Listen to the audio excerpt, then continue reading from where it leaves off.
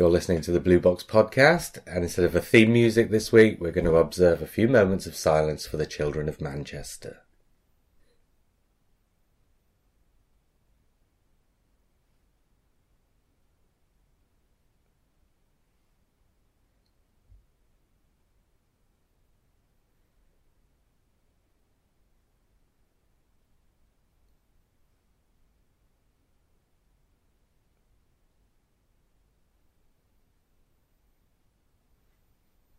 Right.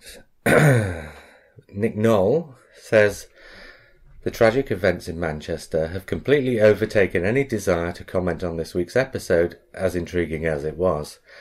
I wanted to write to express my personal feelings of outrage and sorrow, and to more generally express the sense of solidarity of Middle America with the people of Great Britain. Our thoughts and prayers are with the victims, families, and with the British people. We share an unbreakable bond and feel a special sense of kinship with you, and we ask God to protect you from further harm. Please be safe and strong. Your friend, Nick. Hi, I'm JR. I'm Matt. I'm Lee. And I'm Simon.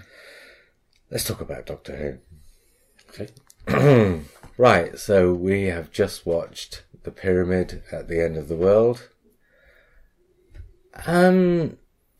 My first impression is I'm starting to wonder this year if the stories and scripts and the actors and everything else is absolutely fine, but there's something weird going on with the direction, because as much as I like the stories and as much as I'm sort of enjoying the interplay and as much as I'm intrigued by what's going on, I'm starting to not engage with the episodes. Oh, I'm glad it just wasn't just me.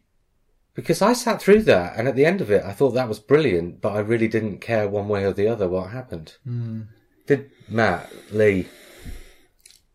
Yes. Same. I think that it's starting to feel like every other episode of every other sci-fi series out there.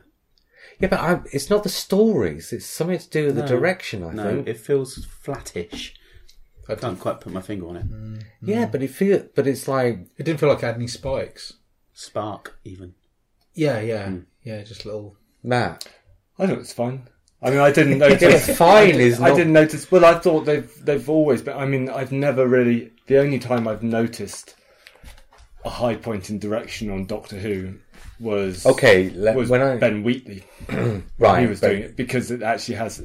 Most of the time, what I'm looking for is in Doctor Who is invisible direction. And well, that's I agree kind of the point. I agree that there were points where I didn't engage, but I think in terms of direction, I think it was the editing was good, the construction was good. I don't know if it was the general overall just down to the direction. I'm not sure. Something seemed to be missing. There was some tension missing.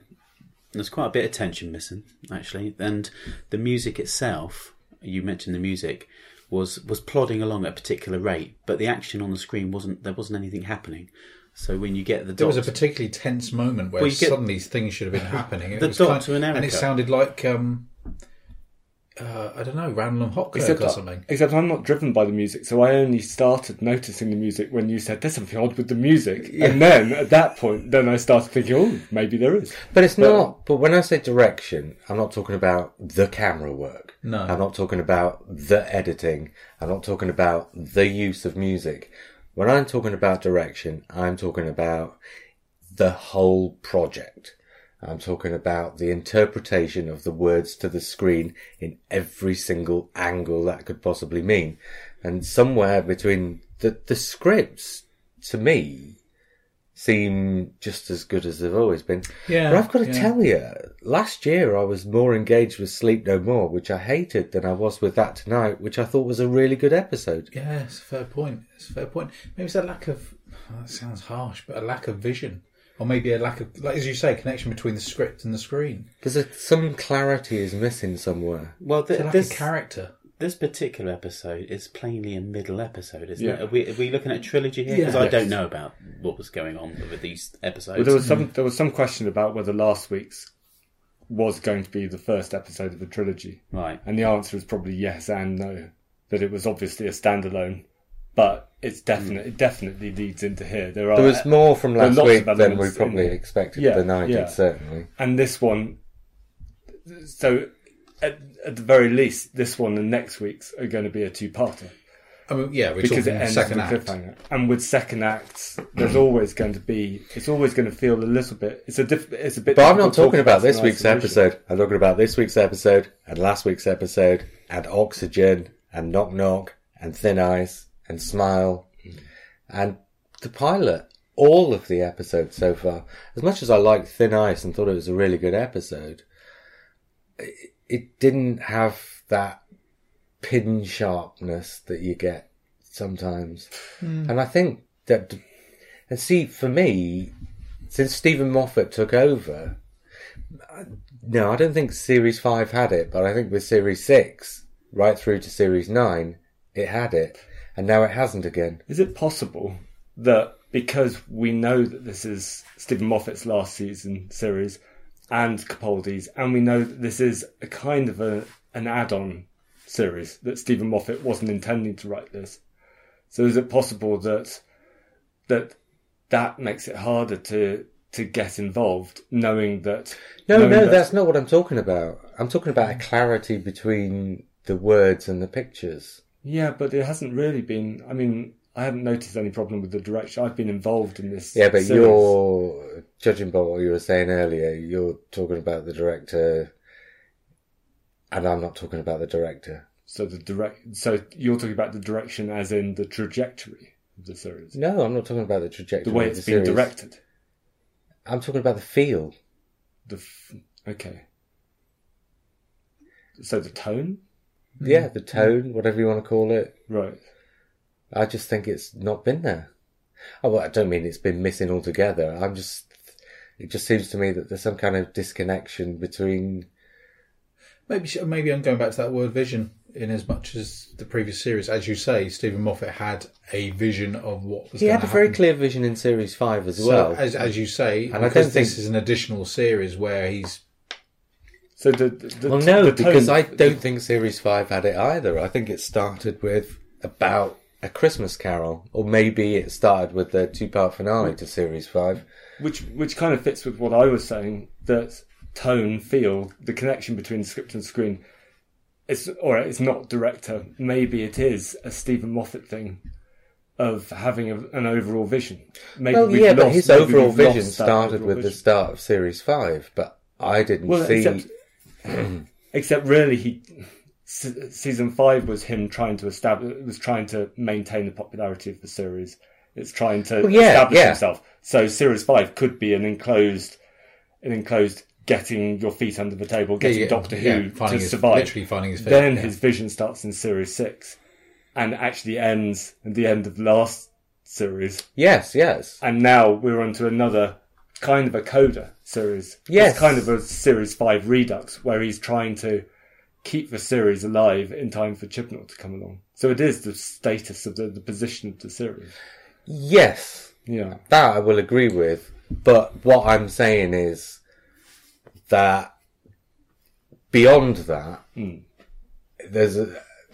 because what you're saying is Stephen Moffat's vision for Doctor Who started, let's say, with the Pandorica Opens and finished with, let's say, The Husbands of River Song. Yeah. Possibly. More or less. Yeah. But, so what I'm saying is, yes, the vision's not any longer there. Yeah. But obviously he's got something going on this series. Yeah. So it's not that that's disappeared altogether. So what I'm saying is that clarity, yes, particularly I'm talking about that clarity that was between those two particular bookends has disappeared. And as much as I'm liking it, I'm not feeling it. I think I'm drawn into it because I very quickly became invested in Bill because of the strength of the performance and the fact that in the pilot her character was very well and very rapidly drawn out. And I think she's very much been, particularly in those first 4 episodes, she was the entry point. And that worked for me. I think I was drawn into that. And because I was drawn in at that point, that's my.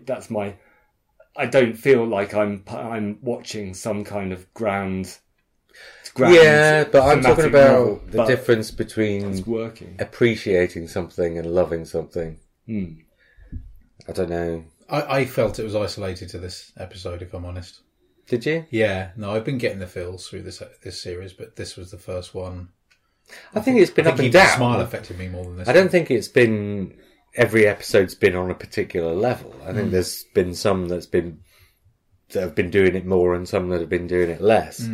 But I don't think there's been a single episode this year where I've really felt it like I used to. Okay. And I think this is, and I don't know, it really hit me this week because I just kept thinking, well, I'm appreciating this, but I'm just not loving it. This might be the point where just briefly Doctor Who becomes just for other people. And this is the one where you sort of get through and then hope that it comes back. Oh, no, it's not to that degree. No. I only brought it up at the start of this episode because I particularly noticed it this week. Yeah. It's not to that degree at all. I think with this episode, I liked it, but I'm not convinced by the monks as villains. I think the monks are that whole kind of philosophical conundrum is an interesting one, but I didn't find it a very frightening one. And it doesn't translate to... Sort of cerebral rather It doesn't translate to live action. I think it's the kind of thing you could do in a book, and it would be an interesting philosophical thing to do in a book. And the monks they don't look interesting enough to hold your attention whilst they're making this. They were more interesting last week when we knew less about them. Although last week I only had vision in one eye, and last week's episode was really dark. Yeah. And I really had problems. I needed to watch it again because I really had problems following what was going on. It made it slightly more frightening. I think in general I feel slightly distanced from these episodes like the Sontaran Stratagem and things like that, where you've got these big world affecting events and things like that, and it's very tricky to play that right. But didn't you think the Zygon inversion? No. Yeah, I was about to come to that. The Zygon inversion did it well, whereas Sontaran Stratagem feels slightly plastic. Yeah, it's not doesn't feel all encompassing. All the TV reports and things like that, and this didn't. But also the Zygon one was a two-parter, and this is a two-parter. Affected it. I mean, I know that the end of the worldness isn't going to turn out to be quite the way we think, but it's still an apocalyptic. It's clearly going to be an apocalyptic two-parter, and that's so maybe judging it as a kind of a 90-minute continuous. Absolutely, if I'm fully aware that it's a smaller part of a bigger thing. Yeah. But equally, if I got my understanding correct, that these are individual episodes written by different... So you got Stephen Moffat writing last week's, Peter Harness this week, next week... next week it's Toby Whithouse. Basically doing Man in the High Castle next week. But in essence, that means that each of these should stand on its own 2 feet as an individual episode. And I think to look at this and say, oh, it's okay, give it some space because it's Act 2... I'm not sure I can. Potentially, although this might be the model for how the series is going to operate, because they're talking about bringing in a writer's room. Maybe this is the kind of the pilot for the writer's room idea.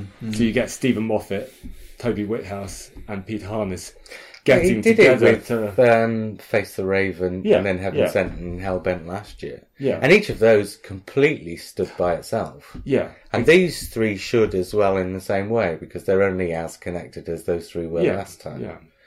So this one kind of does. It's just not very... Yeah, it does. I thought it did. Not as satisfactory as something like Heaven Sent, for instance. I thought this was essentially Stephen Moffat's The Sound of Drums. Mm-hmm. Sound of Drums and Last of the Time Lords and Utopia, kind of a 3-parter, but also each one of those episodes stands by itself. And this was The Sound of Drums. The Master wins, and here the monks win. Yeah. And I thought it was quite clever the way they got there. I didn't think it was very clever the way it was the biological thing. That felt like a bit of a damn squib. Yeah. As this is the thing that's happening. Well, they couldn't really demonstrate. There was a problem with demonstrators, so they bumped off one scientist. And possibly Nardal, we don't know. And the issue there... Bumped off Nardal, but... I think the issue there was that because they had to show us all the way through the episode this other thing going on somewhere else, throughout the entire episode we're thinking, well, it's not this thing, it's that thing, isn't it? Yeah. So when the revelation came that it wasn't this thing, it was that thing, it wasn't a revelation to us. And so you couldn't really... you couldn't really feel for the characters on the screen who were supposed to be emoting the revelation because you'd already had the revelation spoiled for the previous 35 minutes. And there was a lot of that in this episode where you knew what was going to happen before it happened. And also the bits with the glasses crushing and then the bottle smashing. Why? That felt like it was trying to be more clever than it actually was. Well, the bottle was supposed to foreshadow the survivor's effect, right? Survivors always starts with the bottle smashing because the bottle smashing represents the dispersal of the biological agent into the atmosphere that kills everybody off. Yeah. But it's also about small things, small accidents leading to apocalypses. So the smashed glasses and the smashed bottle. These are like... we all got this, but it was rammed down our throat a few times, and it's like, well, we don't need to see the bottle smashed in 3 times in the episode. We don't need to see even... Well, it didn't feel like the rest of the episode was operating on that level, if I'm honest. Yeah, well, we don't need to see... I mean, if you look at Erica's story from her doorstep to the end, and if you put all that together, it's a story on its own. But I have to say, you would cut that story up as much as you possibly can if you're going to show it visually. And we had too much of nothing really much going on in the lab. Maybe it's a writing thing. Maybe there was a slight collision between the Stephen Moffat stuff and the Peter Harness stuff. Maybe. And I didn't have a problem with any. I thought Erica was brilliant. I thought she was great. And that whole thing, as you say, seemed to be working. But it's just that it spoiled the surprise. Yeah, it did, and it didn't seem to balance up with the rest. And actually, that was a thing in Smile as well, where they spoiled the surprise by showing you in the pre-titles. Maybe there's a slight issue of dumbing Doctor Who down this year a bit. Well, I was thinking about this. You know, we all agreed that pilot was almost like a test pilot for a new series of Doctor Who. If you'd never seen it, you could start at that point.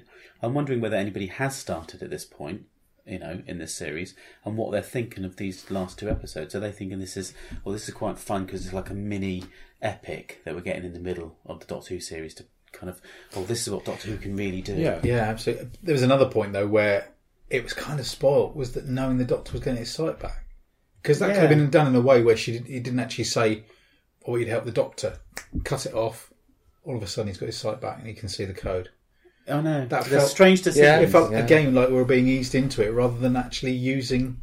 There's it's emotional like ammunition there, isn't there? Everything in this episode, you were told what was going to happen before it did. We had a lot of exposition this season. I've got a question. So he's got these sonic sunglasses that presumably has video capability. Why doesn't he? Yes, but it's also, they must have like a webcam on them. Could he not have projected the webcam onto her phone, and she could just say down 3, down 2, down 3? That's what I would do. I'm ignoring that because obviously was going to happen as soon as you said that. But it did demonstrate. I mean, do you remember Battlezone, by the way?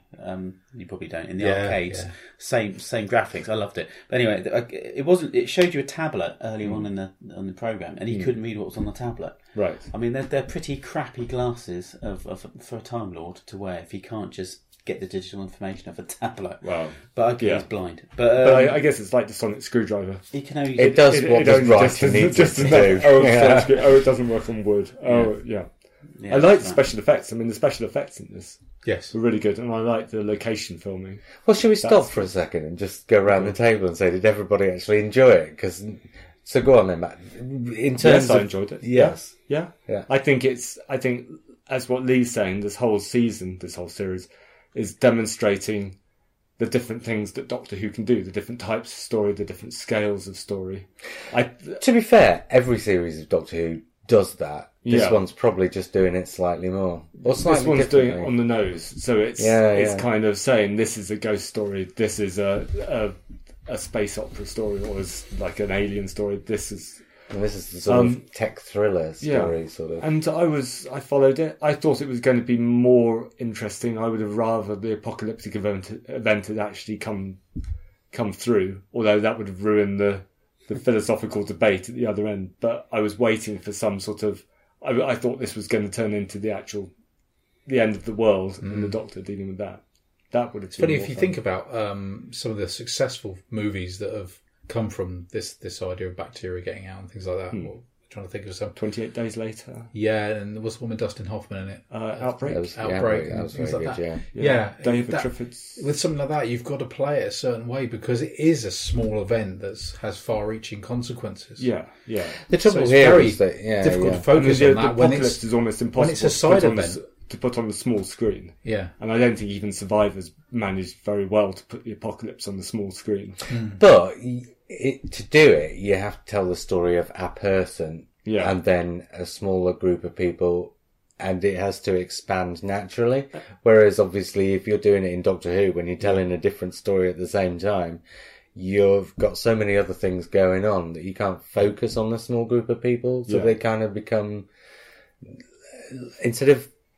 Instead of being the most important thing, because in an apocalypse drama, I suppose you have to focus on a life as the most important thing to represent life as being the important thing. But here, instead of focusing on a life as the most important thing, they were just like a sort of slight irrelevancy in the episode until they became relevant. But also, in all of these apocalyptic dramas, 28 Days Later and Survivors particularly, the whole lab scene that we saw from beginning to end, that takes place a few seconds. Even the title sequence in Survivors, because that's the most boring thing. Stupid scientists dropping a test tube isn't drama. Or leaving airlocks open. Or leaving really idiotic scientists. But that's not drama. It's the effects of the apocalypse which is drama. But it is. So Chimera was the same thing, wasn't it? Yeah. The burning of the lab and all that stuff was pretty quick, but it was the effect afterwards of the creature getting out and So that's why I kind of wanted it to. I was always wanting it to escape to get to the apocalypse, but actually it never quite came. But having said that, I like the look of it and the performances. And they were stupid scientists, so that was, was quite funny. Well, they did foreshadow the fact that he was going to leave the door open by having him almost fainting at the desk from his hangover. Fair enough. Lee, did you enjoy it? I didn't that much, actually. I found myself not enjoying it as much. I knew that I should be. I was sitting there thinking, should be hitting all the right buttons. You've got Egyptology, you've got races of aliens taking planes out of the sky in a really brilliant way. You've got, the end of the world is nigh. I love all that stuff. And the Doctor being cool and Bill being brilliant, but again, there was something missing from it, and I don't think I can judge it at all until I watch next week's and then go back and watch all three again, and then it will suddenly probably sit in place for me, and I'll be able to go, right. So as a trilogy, this actually works for me. That's what I felt. I'm feeling that I just have to wait until the end of next week's to make a decision on this. But last week's I thought was sat perfectly on its own. Oh yeah, that was a different kettle of fish. I didn't feel like. But they're also separate from each other. That what I'm really asking is, did you enjoy sitting watching this the same way you might say at the half-time interval at a play? How did you like the first half? Oh, it was brilliant. Yeah, I think I was relatively nonplussed by it. It's the mortar between two bricks. Well, no, that's kind of. It's not, though, is it? It's a fair point to make at the half-time interval at the theatre. You talk about the first half, and you have opinions on it. You can't just say, "Well, I've just watched 50 minutes of Doctor Who, and I'm not going to have an opinion until I've seen the next 50 minutes of Doctor Who." I'm asking what your opinion is on this 50 minutes of Doctor Who. Yeah. Well, we asked us what we thought of it. That's how what I thought of it. But opinion is different, isn't it? Simon. Earlier this week, my wife found a new recipe for bean burgers, and they were the best bean burgers I've ever tasted in my life. And that's your opinion. And then today I made the same bean burgers with all the same ingredients, which were all great ingredients, and it was bland as anything. Mm-hmm. And it felt like somebody had taken the ingredients and made something bland. Are you sure your wife didn't put beef in it? I just didn't tell you. So what you're saying is... the problem actually was probably seasoning. So there we go. And there's my point. I think the seasoning was missing on it because I think... I think you're right. As Lee said, all the elements were there. Everything should have worked. And in theory, and I felt the same as Lee. I felt I was just kind of... If you're going to draw a graph of my enjoyment during the episode, it kind of peaked about a third of the way through. Yeah. There was a little bump, and then it just went flat again. I'm saying... Do you think it's also... I really liked the start, and I thought it's got everything here. But I tell you, I think the moment where it began to unravel is the moment where the Doctor walks up to the pyramids and then the door opens and somebody comes out and says, "We ain't ready for you yet," and then walks back in and shuts the door. And I'm like... Only 2 pants today. Yeah. I'm like... The entire purpose of that scene was so that you could get that line, "We're going to wait until humanity invites us." But that wasn't... Is it like playing on that kind of Arrival? Have you seen the film Arrival? It's a very slow, supposedly cerebral sci-fi film. I thought it was quite good, actually. But it was labouring a point somewhat. But most people thought it was quite good. Yeah, but it was still labouring an obvious point for most of the time. All we were doing was waiting for her to decipher something. That was it. Yeah. On the surface. I mean, Arrival was a good Arrival is a film about linguistics rather than aliens. That's the point. It's about how to communicate with other people. Yeah. And that's what this was sort of doing. Yeah. Except this was doing it on a... not quite as intelligently. I thought visually it was cool when the Doctor went up to the TARDIS. I thought it was a lovely vision. You know, I was thinking to myself, actually, I don't think there's been a better looking Doctor. Everything about the episode looks... Went up to the TARDIS or the pyramid? Up to the pyramid. Yeah. Well, also the bombing, the planes going in for the bombing attack. I was watching that thinking, I haven't seen... I mean, think about how far this has come since Rose. It's one of those moments where you suddenly realise this actually is over 10 years old, this series now. Yeah. And it is, just like the original series, it has actually changed that much, and special effects have got so much better. I have to say, though, that I'm chuckling about that is that, you know, there's a moment when the monk turns up and then the bloke's on the other side and then he reaches out with his hand and then the next thing he says, 4 monks in a plane. Kind of like, and you know they're in a studio, you know they're in like a false plane, you know, all dressed up. And I'm just expecting them to move left to right like Star Trek. Do you know, it's just the bit where I realised that the things that were going into my head were more interesting than what was on screen was when you had the 3 monks walking off. When they walked up, I thought they were going to do Genesis. That was a bit. That was an unintentional comedy moment. That was the sort of thing where if there was a Doctor Who Confidential, you'd see that lady choreographing them. Yeah. And you just think, you've got it slightly wrong this time. They're just not. Yeah. They didn't quite get in time with each other. So going back to the scene where he walks up to the pyramid and the monk comes out and says, "Not now, just later." The reason why that doesn't work is because on the one hand, what you've got is the physical action, which is the Doctor making a confrontation. And on the other hand, the purpose of that scene is only to relay the information that's in that line. So the physical action doesn't correspond with the purpose of the scene. So it's a wasted moment of physical action, if you know what I mean. I'm not expressing it very well. What echoed for me was when I love in Legopolis, where the Doctor goes and has a chat with the Watcher. And that was such a simple scene. We don't get to hear what you say. No. That would have been good, wouldn't it? Yeah. I think I was disappointed by the possible revelation of what's in the vault. Because I was enjoying the mystery of what's in the vault. I was going to get up to what you thought the last couple of episodes later. Well, no, but this is sort of affecting this episode because there's no vault now. But now I can see what's going to happen in the next episode.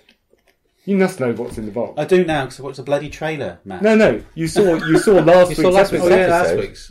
Oh yeah. Remember? No. Where it was revealed that it's very, very likely to be Missy in the vault. Oh Christ! You knew that. It's been a long week. Yeah, sorry. Carry on. This isn't. I didn't know. Am I spoiling you? But just because you've forgotten? No, it's okay. No, I watched the trailer. That just freaked me out a bit. Oh, okay. No, you're spoiling him because he didn't understand that the whole stuff about Missy getting. Well, that's fine. I completely forgot that. Oh, okay. Yeah. Missy's in the vault. I know. Do you know who the Prime Minister is? Just about. No, I don't. It's been a long week. So, but that knowledge, I found that to be slightly underwhelming. And now I can see what's going to happen in the next episode. They're going to presumably bring Missy out the box to solve the problem because the Doctor's disappeared. There's somebody else in the vault, though. There could be somebody else in the vault. My big idea is, so does Lee know about him coming back? Yes. Oh, you do know. But I don't know when or how he's coming back. Okay, it's very. No, we don't know when. It's really difficult talking about theories. So what if?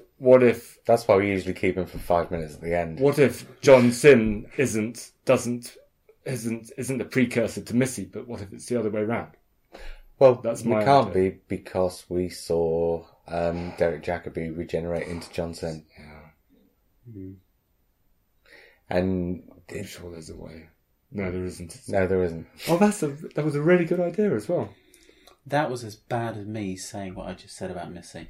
Should we go back out there? It wasn't. Should we leave these two to talk? It wasn't because Utopia was about 7 years ago. You forgot something from last week. There was 7 days ago. There was a big plot development. I'm 46. I don't know how old am I. How old am I? Don't worry, I forgot the salt and pepper and the bean burgers. So there you go.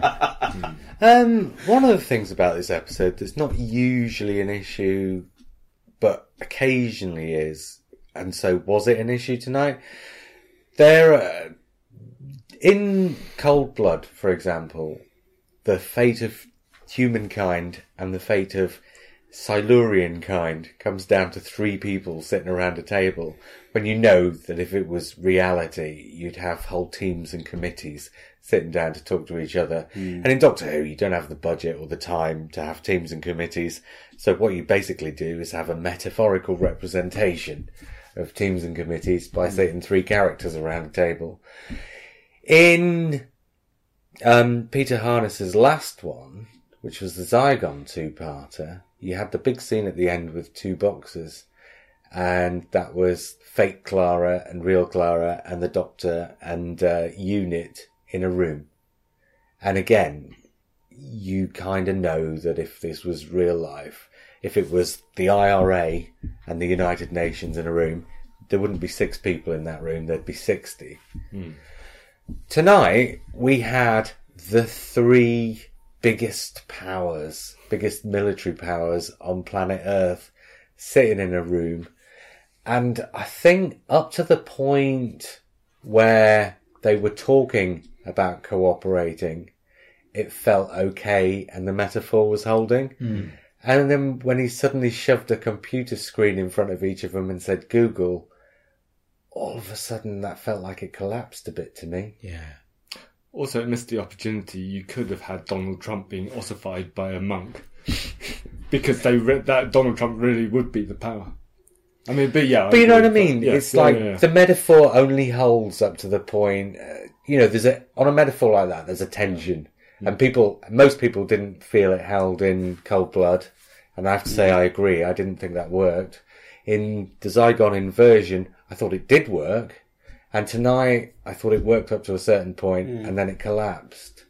And you've got to be very careful how you play those things, right? I think the Doctor's the key to keeping it going. So the Doctor's, in these sorts of stories, is framed as the overall authority. And so this plane becomes this kind of command station. So it's him directing his armed forces to doing things rather than, But it just felt ridiculous. At the point where it collapsed, prior to that I didn't mind, but at the point where it collapsed, it just felt ridiculous that none of these people would have any aids. Yeah. And speaking of the Doctor... Oh, go on, sorry, man. No, that reminded me of something else I thought about it. It made me think that this is the Pertwee story that Barry Letts would have loved to have been able to do on that sort of scale. And the reason it reminded me of that is because that's exactly what UNIT is. It's like 3 soldiers in a building making tea. In a very unsecret building. And so that's kind of very 1970s. It is, but whereas where UNIT are concerned, they're supposed to be a secret organisation, and they're supposed to be just a few people augmented by a greater number of people. Whereas these 3 people were supposed to be the 3 actual most powerful people on the planet, as opposed to the ones who nominally are. Yeah, and at the point where he says sit and Google, I know when he says sit and Google, that is supposed to be a joke. Yeah, that's supposed to be a funny moment in it. But taking aside the sort of joke aspect of that was the point at which you just disbelief was no longer suspended. Yeah. On the subject of the Doctor, the blindness thing, for the first 5 episodes of this series, he's the Doctor that we had in Series 8 except because he's got a different companion, we see a slightly different aspect of that. But he's the Doctor who's learned to be the madman in the box that he did in Series 9, In Series 8, he learned to be the madman in the box, and in Series 9, he was the madman in the box, except we kept seeing the more serious stories rather than the more fun stories. We just had little glimpses of those. This year, he's the same character, so he's the madman with the box. But he's a slightly funner Doctor. He'll make jokes, and he still was making jokes tonight. But there's been a buoyancy about him in the first 5 episodes, which is the introduction of Bill has drawn out of him. It's kind of, he's still the same character, but he's got somebody new beside him. So there's a slightly more buoyant aspect to his character. It's sort of the kind of thing, when you make a new friend, you show off a bit. There's been a little bit of that. With the blindness, he's had any of that showing off punctured. So we've kind of gone back now to a version of Capaldi's Doctor that has felt to me mostly at times like it's on the other side of where Series 8 was. So that in the last 2 episodes, not that he's been grouchy, but that he's been less buoyant now than he was even in Series 8. Stationary, actually. Visually, an acting way, where, you know, his acting is all from his voice and less with his body. And, you know, the more stationary, I think when you have the Doctor on board acting, he affects everybody else around him. You know, the actor can affect other people, other actors. You've got Bill being quite kind of buoyant as well in this, but everybody else around him tonight just felt a little bit flatter. I don't know why. And it's because, to me, it felt like he was quite stationary. Everybody else was a bit stationary. No one was running down corridors. There was no real tension or action, although there was a massively tense premise to this. And he's doing a really good job of playing a Doctor who's been beaten down by his blindness. But that is sucking some of the life out of the programme. Exactly, that's what I'm thinking. It's also a really strange episode because half of it, maybe a third, maybe a half, doesn't have the Doctor in it. Because there are the long scenes set in the lab which lack the Doctor, which might be a sort of an effective Doctor Light strategy. But it might be better as a Doctor Light episode, in a way. Well, next week it looks like it's going to be the Doctor Light, doesn't it, from the trailer? Well, judging by what we saw from next week, that's speculation, not prediction. Well, no, actually, perhaps a prediction, but it's definitely a speculation. Is that the Doctor's presence next week looks like it's going to be something more akin to the Doctor's presence in Blink than, say, the Doctor's presence in, you know, Heaven Sent, to give the completely opposite example. But it looks like all we'll be seeing of him for at least a part, if not the majority of next week's episode, is just going to be these videos, right? Next week is Bill filling in for the Doctor. And yeah, Matt, if you're speculating that Bill gets Nardole to open the vault because the Doctor's not there and they need something, then maybe that's the case. Yeah. Unless his lungs have melted. Nardoles. Yeah, that's the idea. Well, that's a question I was going to bring up. Let's do it now. And this comes from David Ronayne on the Beyond the Sofa podcast. But he brought this up, and it was something that struck me before the series started broadcasting. And then when the series started broadcasting, I completely forgot all about it because I was getting wrapped up in the character. But Stephen Moffat had said that initially Nardole had only been intended to be in the first handful. I'm not sure if he specified, but he either said 5 or around 5 or a handful, but whatever, he gave the impression that it was 5. And that because the character seemed to be working so well, they worked him into the rest of the scripts as well, so that he'd be in throughout the series. So David Ronayne looked at the episode Oxygen, which was the 5th episode, and said, I wonder if that point was the point where Nardole would have died, but actually they gave that scene to Bill instead. So there are 2 spacewalk sort of scenes for Bill, 2 points at which, well, one's the spacewalk and the other one's the bit where she gets frazzled by the zombie, right? So there are 2 scenes in Oxygen where Bill's under extreme peril, and David Ronayne said, well, I wonder if one of those was originally Nardole and he'd been killed off. Yeah. And instead of killing him off, they gave the scene to Bill, and they gave the peril to Bill. No, I think maybe he's half on the button there, because I can't actually see one of those two scenes being Nardol's, because they both felt they're quite integral to... Yeah, both of them are integral to how Bill's trajectory through that episode works. So I think they were both originally for Bill. So my question isn't, can you pick the moment at which Nardole would have died or left? But my question is, does it feel, now that we've seen 2 episodes beyond that, does it feel like what was happening with Nardole has changed between how he was? And I'm not talking about in episodes 2 and 3 where he's just at the start and at the end. But say in episodes 1 and 4, the Nardole you saw in 1 and 4, is that the same Nardole you're seeing in 6 and 7? I think Nardol's story developed in the last episode in Extremis. Is it Extremis? Yes. In Extremis. So I can't... And that story is obviously quite a fundamental story to the whole series. So that's the whole Vault thing is something that's Nardole and the Vault are together. But Nardole didn't need to be in those... Wouldn't have needed to have been in those flashback bits to Missy and the Doctor for them still to have worked. But Nardole's role has always been tied with the Vault, so you have to reveal that at some point. So they revealed that in Extremis. Yes, but you didn't need to have Nardole there at the moment where she goes in, because his promise to keep an eye on the Doctor could have been made after that point.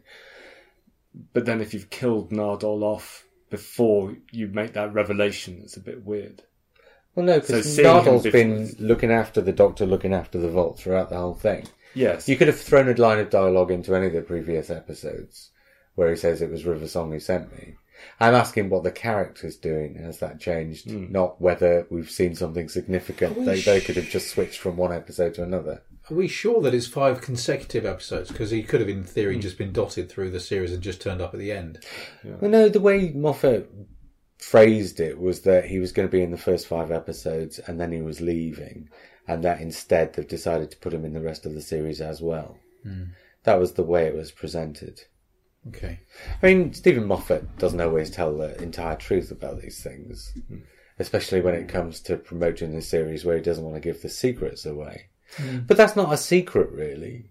That's just saying, here was a character that we wanted to bridge the beginning of Bill with, so to sort of give the start of the series a bit of an impetus for those people who were coming in from previous series, which obviously is the vast majority of the audience.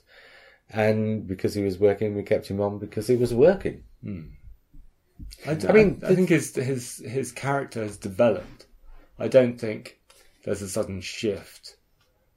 There've been a couple of moments in the last couple of episodes where he's done things or said things that seem in addition to what he was doing and saying before.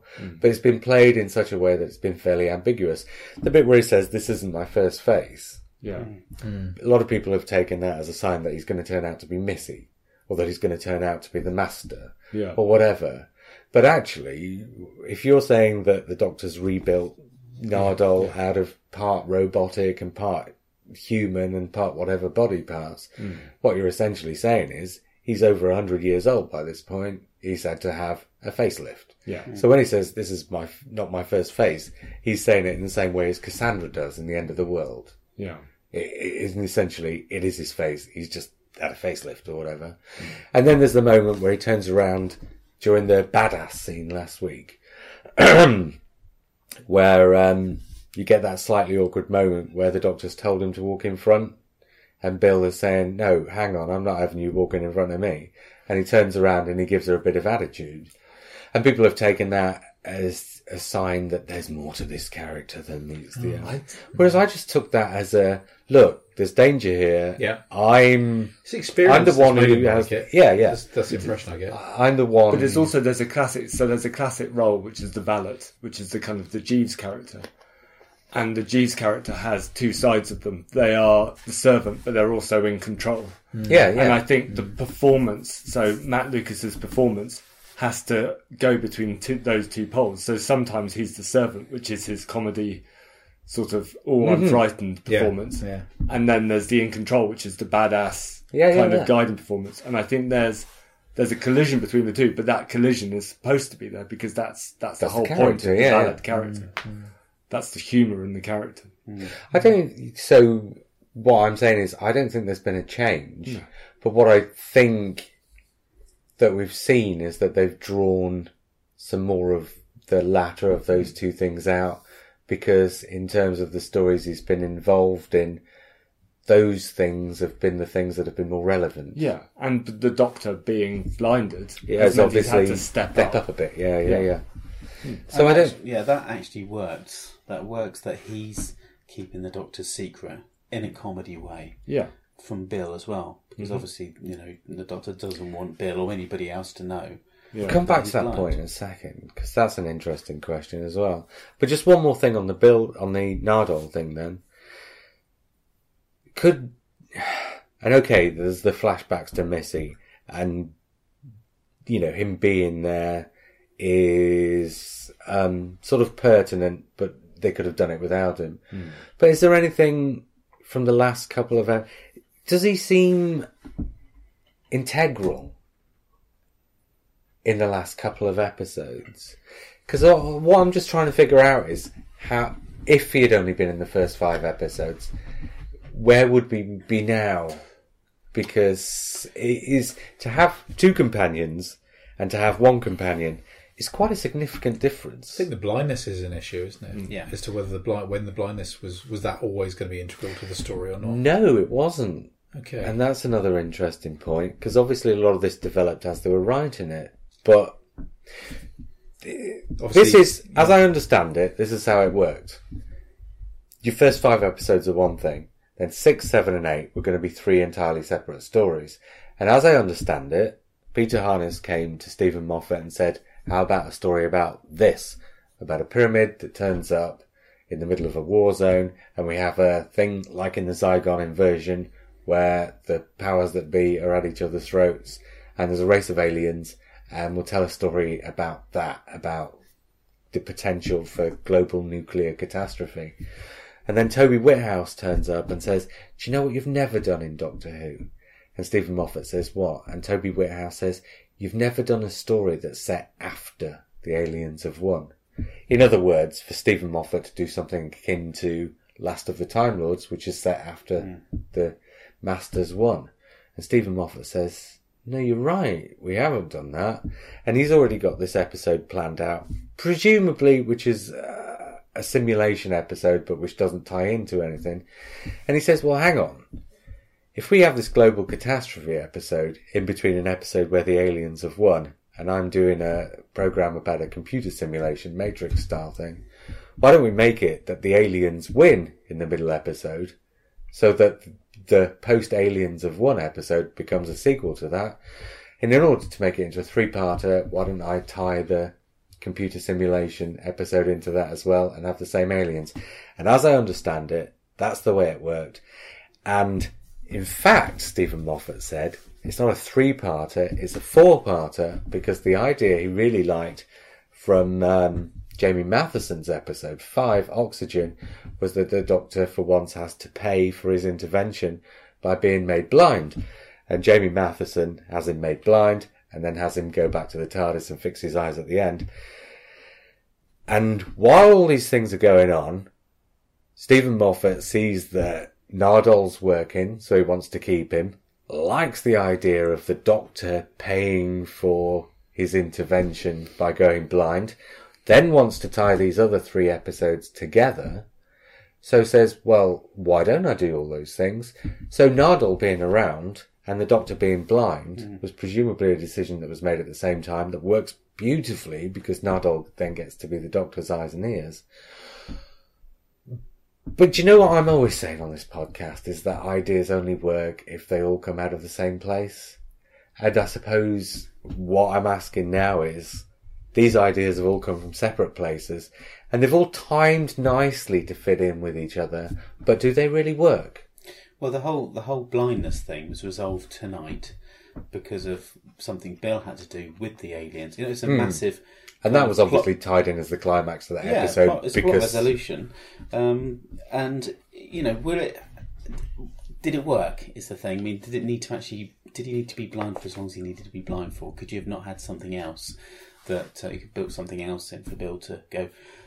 I know there would have been something else if he hadn't decided to continue with the blindness. But this is what I mean. You know, with his blindness, with his slightly kind of stationary, with the fact that he can't see things and he's using Nardal and all that. Does that actually all work then? Is everybody kind of happy with the fact that side of the storytelling works in Doctor Who at the moment?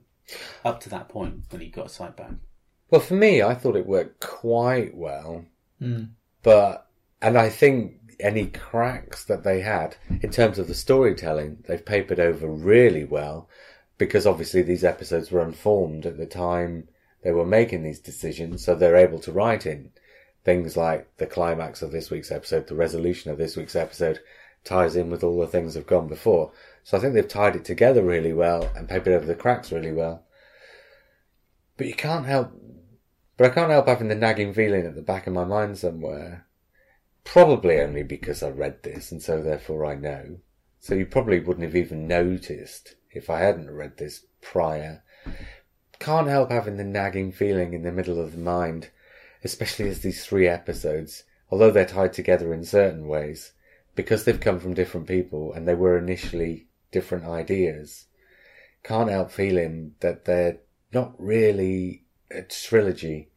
And when I say they're not really a trilogy, what I mean is they're not really a story. They're 3 separate stories that have been tied together with a common element that's been projected onto them. E-Space. Yeah.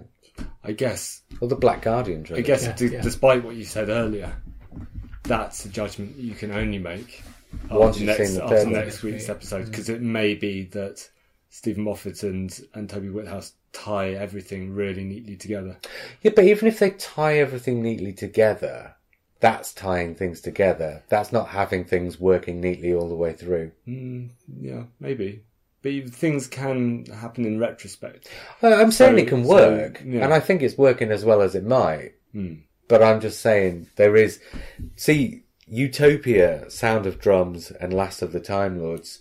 Although those 3 episodes work as 3 separate stories, there is, especially in the case of the latter 2, there is a trajectory across the 2 episodes that means neither of them functions properly without the other. No.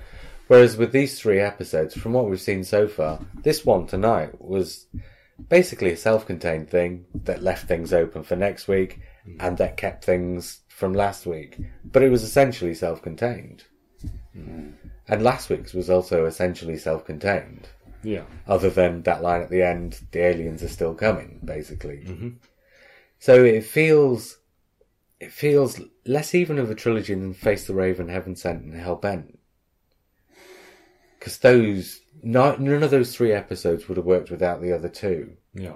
So even though they felt like 3 completely discrete episodes, they were totally tied together in a way that meant none of them worked without the other 2. The pyramid, right? We know they're kind of Egyptian-y looking geezers hanging about, the monks, and we know the pyramid's to do with them. But Bill's conclusion of it being a spaceship, why couldn't it have been something that had travelled in time, or it was just misplaced somehow, or some strange event? It didn't have to necessarily be a spaceship, did it? And it seems to be a very odd thing that it is. I still don't quite get why it's a pyramid shape. I wonder if there's lots of... I think the monks is still a mystery. But there is a line in there.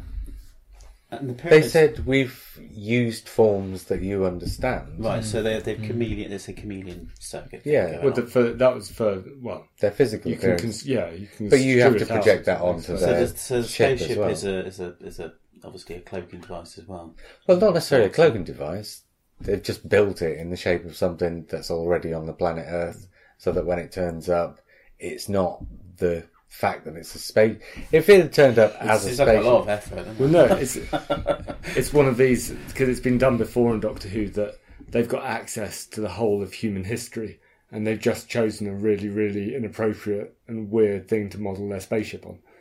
They've chosen a pyramid rather than a NASA rocket or something, I guess.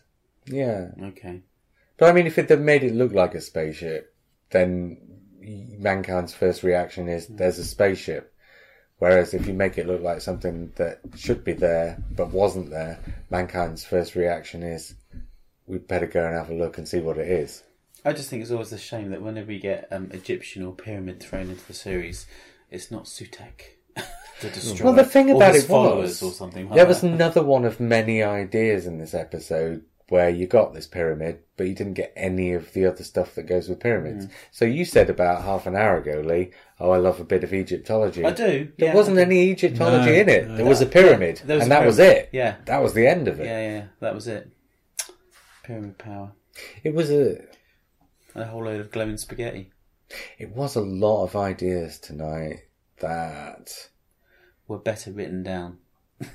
Yeah, no, I would say a lot of ideas that really didn't have a form, that really didn't have any investigation, that just, because if they'd gone into the Egyptology, then it would have got very Stargate, wouldn't it? True. But then you sort of think, well, then don't touch pyramids. Because the whole thing of the pyramid landing there to be a distraction to the armed forces so that the other thing can happen. Well, the other thing would still have happened whether the armed forces had been distracted or not. Yeah. I mean, there is a reason for, except it's a four-sided pyramid. I mean, there are three armies, so there's something about the shape of a pyramid being like against each border. It works quite nicely with that. Except it was a four-sided pyramid. Yeah. Okay. But it's just, but a lot. But I don't like being down on it. I really don't. All of these ideas were like really great ideas, but they just kind of seem to sort of fizzle out a bit, or the explanation for them was always enough to carry the idea. I don't know. There was a lot of dialogue I didn't pick up on as well, and I don't know whether that's just me not picking up on it, or whether it just didn't seem It's a bit like Smile in that the first 15 minutes was hilarious, but as soon as it started getting serious, it didn't seem to be replaced with anything. No. I still really like the monks, if I'm honest. I don't think there's enough to them. I was hopeful. I don't want them to be called monks.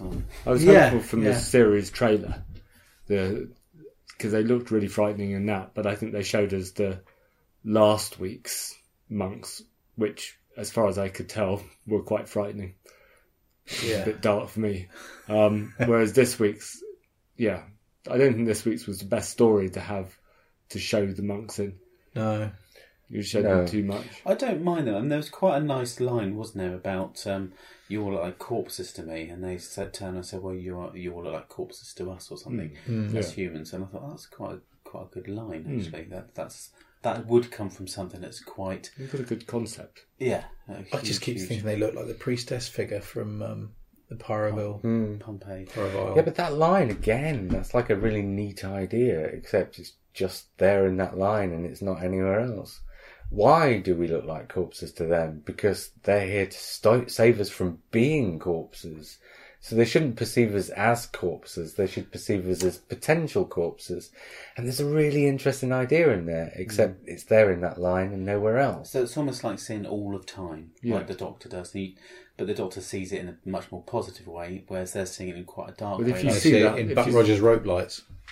Mm-hmm. If you see the whole of human history, then humanity will pretty much look like corpses, because there are more corpses than there are people. So why are they here? You wouldn't, what do they want? Because if you saw the whole of history, mankind as a thing would be a corpse right at the end of it, but that's like 1% of what you're looking at, and the other 99% mankind's not a corpse. It's a thing that's living and growing and expanding and improving itself. I'm talking about individual corpses.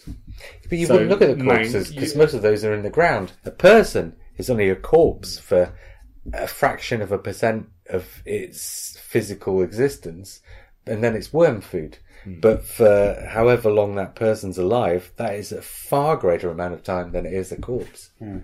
You're right, percentages wise. But if they've modelled everything, That it's not like they're watching a television series of the whole of mankind. They've modelled what's going on under the ground as well. They know everything that's happening in the earth. So they've modelled the decay of corpses. Do you know, the problem is with all alien villains in general, what do they do in their spare time? What are their hobbies? Do any of them knit? Do they watch TV? Well, they probably watch Doctor Who. Where do they go to the toilet? What do they eat for breakfast? They've modelled the whole of mankind. They're probably busy watching Doctor Who. Or I think they practice ventriloquism. They've all got little tiny Orvilles on into their hands hidden behind them. Yeah, but just generally, what do they want? Do we know? Love. Gotla gear. Gotla gear. Are they going to turn out to be the Cybermen? No. Well, I mean, it's one of these questions you ask. I see what you're saying, because it's kind of a bit in your face, this whole mouths opening and... But more than that, it's like there's a theme through this series, a bit of technology replacing humanity. And so obviously that was very evidently there in Smile, and it was very evidently there in Oxygen, and it's very evidently there in Extremis. And it's like Stephen Moffat likes to foreshadow the way things are going to end with the other things he does in the series. Yes, again, yeah. So, but then you never know whether it's just foreshadowing or whether it's actually going to be a part of... I mean, if it is going to be a part of the finale, it's usually the thing that turns up in the Stephen Moffat episode, right? And the monks turned up last week in Extremis. So, I don't think it will be. Or I certainly don't think necessarily that it will be. But there's a fraction of a possibility that it could be. I think we're looking at a series that's basically in 3 separate chunks. We've got the beginning, the Bill bit. Mm-hmm. We've got the monk bit. And then we might get the Masters Cyberman bit. And the whole cyberspace thing. Just to finish that thought, with a straight Mark Gatiss episode that has nothing to do with anything in the middle. Yeah. Which I'm quite looking forward to. Yeah, I am too. But and the whole cyberspace thing all links back with Death in Heaven. Death in Heaven. Mm. Yeah, it does, absolutely. It's all there. Yeah, their ammo. Yeah, so it's because Al No had a theory when Series 8 was on, and he was looking at the foreshadowing and thinking it was plot. And he figured that the entire story was Missy collecting parts so she could invent the Cybermen. So presumably, in order for that to have worked out, the 2-parter at the end would have to have been set on Mondaz prior to the 10th planet, right? And Missy was creating the original Cybermen, or something like that. You said that almost verbatim last episode. Yeah, but now you're here. It's only because I've listened to it. This morning, yeah. But yes, but now that we've seen this episode, does it still work? Because, I mean... potentially is Stephen... Because the Cybermen have never had an origin story. Because 10th Planet, again, like the very first Dalek story in 1963, starts after the Cybermen have been created. Now I'm thinking about it, there's a small possibility, I guess, that if they're going to have an apocalyptic story next week set on Earth... Then it could turn out to be... And then it turns out to be Mondaz, and they get Missy involved, and one of Missy's solutions could conceivably be save the human race by turning them into So you're telling me that the Doctor isn't on Earth, even though he's calling it Earth? They've been on Mondaz at the beginning of the series. Maybe somebody else suggested that today on somewhere I can't remember if it was Facebook or not. That'd be cool. I think it might have been David Ronayne again. I think the whole of the next episode's all going to happen as a simulation. I don't think you could pull the rug out from under an audience and say this entire series you've been watching has been taking place on an entirely different planet to the one you thought it was. No, because for a casual audience, that is like saying, that is the Bobby in the shower moment. Yeah. That is saying the thing that you've been watching doesn't matter. We've been wasting your time. I think this has all been a simulation thing would be the Bobby in the shower moment. I think they could just about get away with this hasn't been Earth all the time. No, I'm just thinking next episode. That's how they apply themselves to the whole of history, is that they create. I mean, he's the president. If it only extended back across these 2 episodes, yes. Yeah. If it extended back any further to like Bill's introduction in the pilot, no, because then you're effectively telling the audience whatever you thought of Bill, sod you. At which point, what could happen is, after the simulation, the Doctor does something very clever and transports the principal characters in the series to Mondas to isolate the monks somehow, to kind of like keep them in one place. Potential environment. It would be a cruel thing. Or if it's just these two episodes that are set on Mondas, you could end up leaving next week's episode with the Doctor, Bill thinking they've won, and Missy being left behind to create the Cybermen out of the ashes. Yeah. I don't know. These are all flights of extreme fancy. The thing about it is that you can have a flight of extreme fancy that seems absolutely ridiculous, but if the writer does it in a way that makes sense to a casual audience, it's not ridiculous anymore. You know, one thing Stephen Moffat's still doing though is making us guess all the way through. I still don't know anything about what's coming up, and you're still speculating wildly. Yeah. With flights of fantasy. That's also Doctor Who. I mean, Russell T Davies did the same thing. No, I don't think he did though. 'Cause Series 3, you just knew the Master was coming, and there was no more to it than that. Series 4, you knew the planets would disappear. I think, remember, it was Stephen Moffat that came up with the fake regeneration and the next Doctor, and so these things were caused huge speculation. Russell T Davies, yeah. The Doctor's daughter. But that was... Oh, yeah, but these are just instances that last a week. Yeah. Lee's talking about us trying to make the whole series add up. Yeah. Which Russell T Davies only really ever did once. Possibly twice if you count the second series. But the second series, it was already becoming more isolated. And then by the time it was Series 3, it was just like, the Master's coming, really, wasn't it? Not that that's... Should we score this? Simon, do you want to... sure you want to start with me? Yeah, why not? I'm going this way around the table. I'm going to sound really harsh. But like we said, all the elements were there, and I don't want to mark it that low, but at the end of the day, did I enjoy it? And I don't know whether I did. So I'm going to have to give it a 5. Really? Wow. I thought you might go a 6. I know, I gave Smile a 6. You monster. Well, I was thinking... I did keep thinking, does it deserve a 6? Because there was a lot there. But it really unravelled, didn't it? And the more we've talked about it, the more it did. Yeah. I'm hoping it's a bit of a Town Called Mercy moment, because I scored that a 7, I think, and it went up in my estimation the second time watching it. So hopefully a second time of watching it, I will actually watch it tomorrow again, just to make sure that... But it's going to have to be a 6 for me. Wow. Yeah. Matt, 10 out of 10? No, I'm giving it a 7. But I'm also saying, like I said last week on text, that it could go up once I think of it as a 3-part story, a 3-part epic story. Then I'd be interested to score the whole 3-parter and the individual episodes. Well, next week we'll have to try and assemble as many of us as we can, and we'll try and do that a bit. I'm going to give it a 7 as well.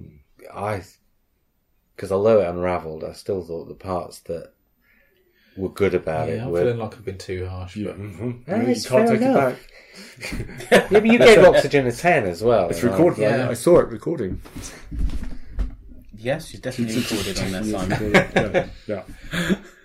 You and your 5. I mean, by that account, if that's a 5, then something like the Doctor's Daughter's got to be like a 2. Do you know what I mean? And I don't think I would have. That's fair enough. Let's move on. You just gave it a lower second degree. Terrible. Matt! Yes. Did you like Oxygen? Yes. Did you like Extremis? Yes. Which did you like more? I liked Oxygen more. I'm a big fan, and I know you said last week that they weren't standalone stories because they were thematically linked, but they were more standalone than these ones. So everything up to Oxygen were kind of like self-contained, and I was enjoying those. And so I prefer Oxygen to Extremis, I think. But I need to re-watch Extremis because I couldn't see, literally couldn't see half of it. That's ironic, isn't it, really? Oxygen, I liked, Oxygen, I liked the purity of it. I liked the pace. I loved, as you guys said, I loved Bill running out of oxygen. I thought that sort of direction, I hadn't seen that since Deep Breath. There were some really great bits in when it. Clara's holding her breath in Deep Breath. They really did well in expressing that. I loved the corpses. I liked the idea. I thought the capitalism was rammed home a bit, but was still very funny. Yeah, that's kind of spoiled for me. The suits joke was very funny. Yeah. So yeah, I had no complaints over it. No. Extremists, I liked the collision of the old with the new. I liked the CERN lab. It's Angels and Demons. It was mimicking. Angels and Demons. Dan Brown is an awful writer. It's great to be democratic and say he's for the masses, but sometimes you can say E.L. James, Dan Brown are awful writers. J.K. Rowling is for the masses.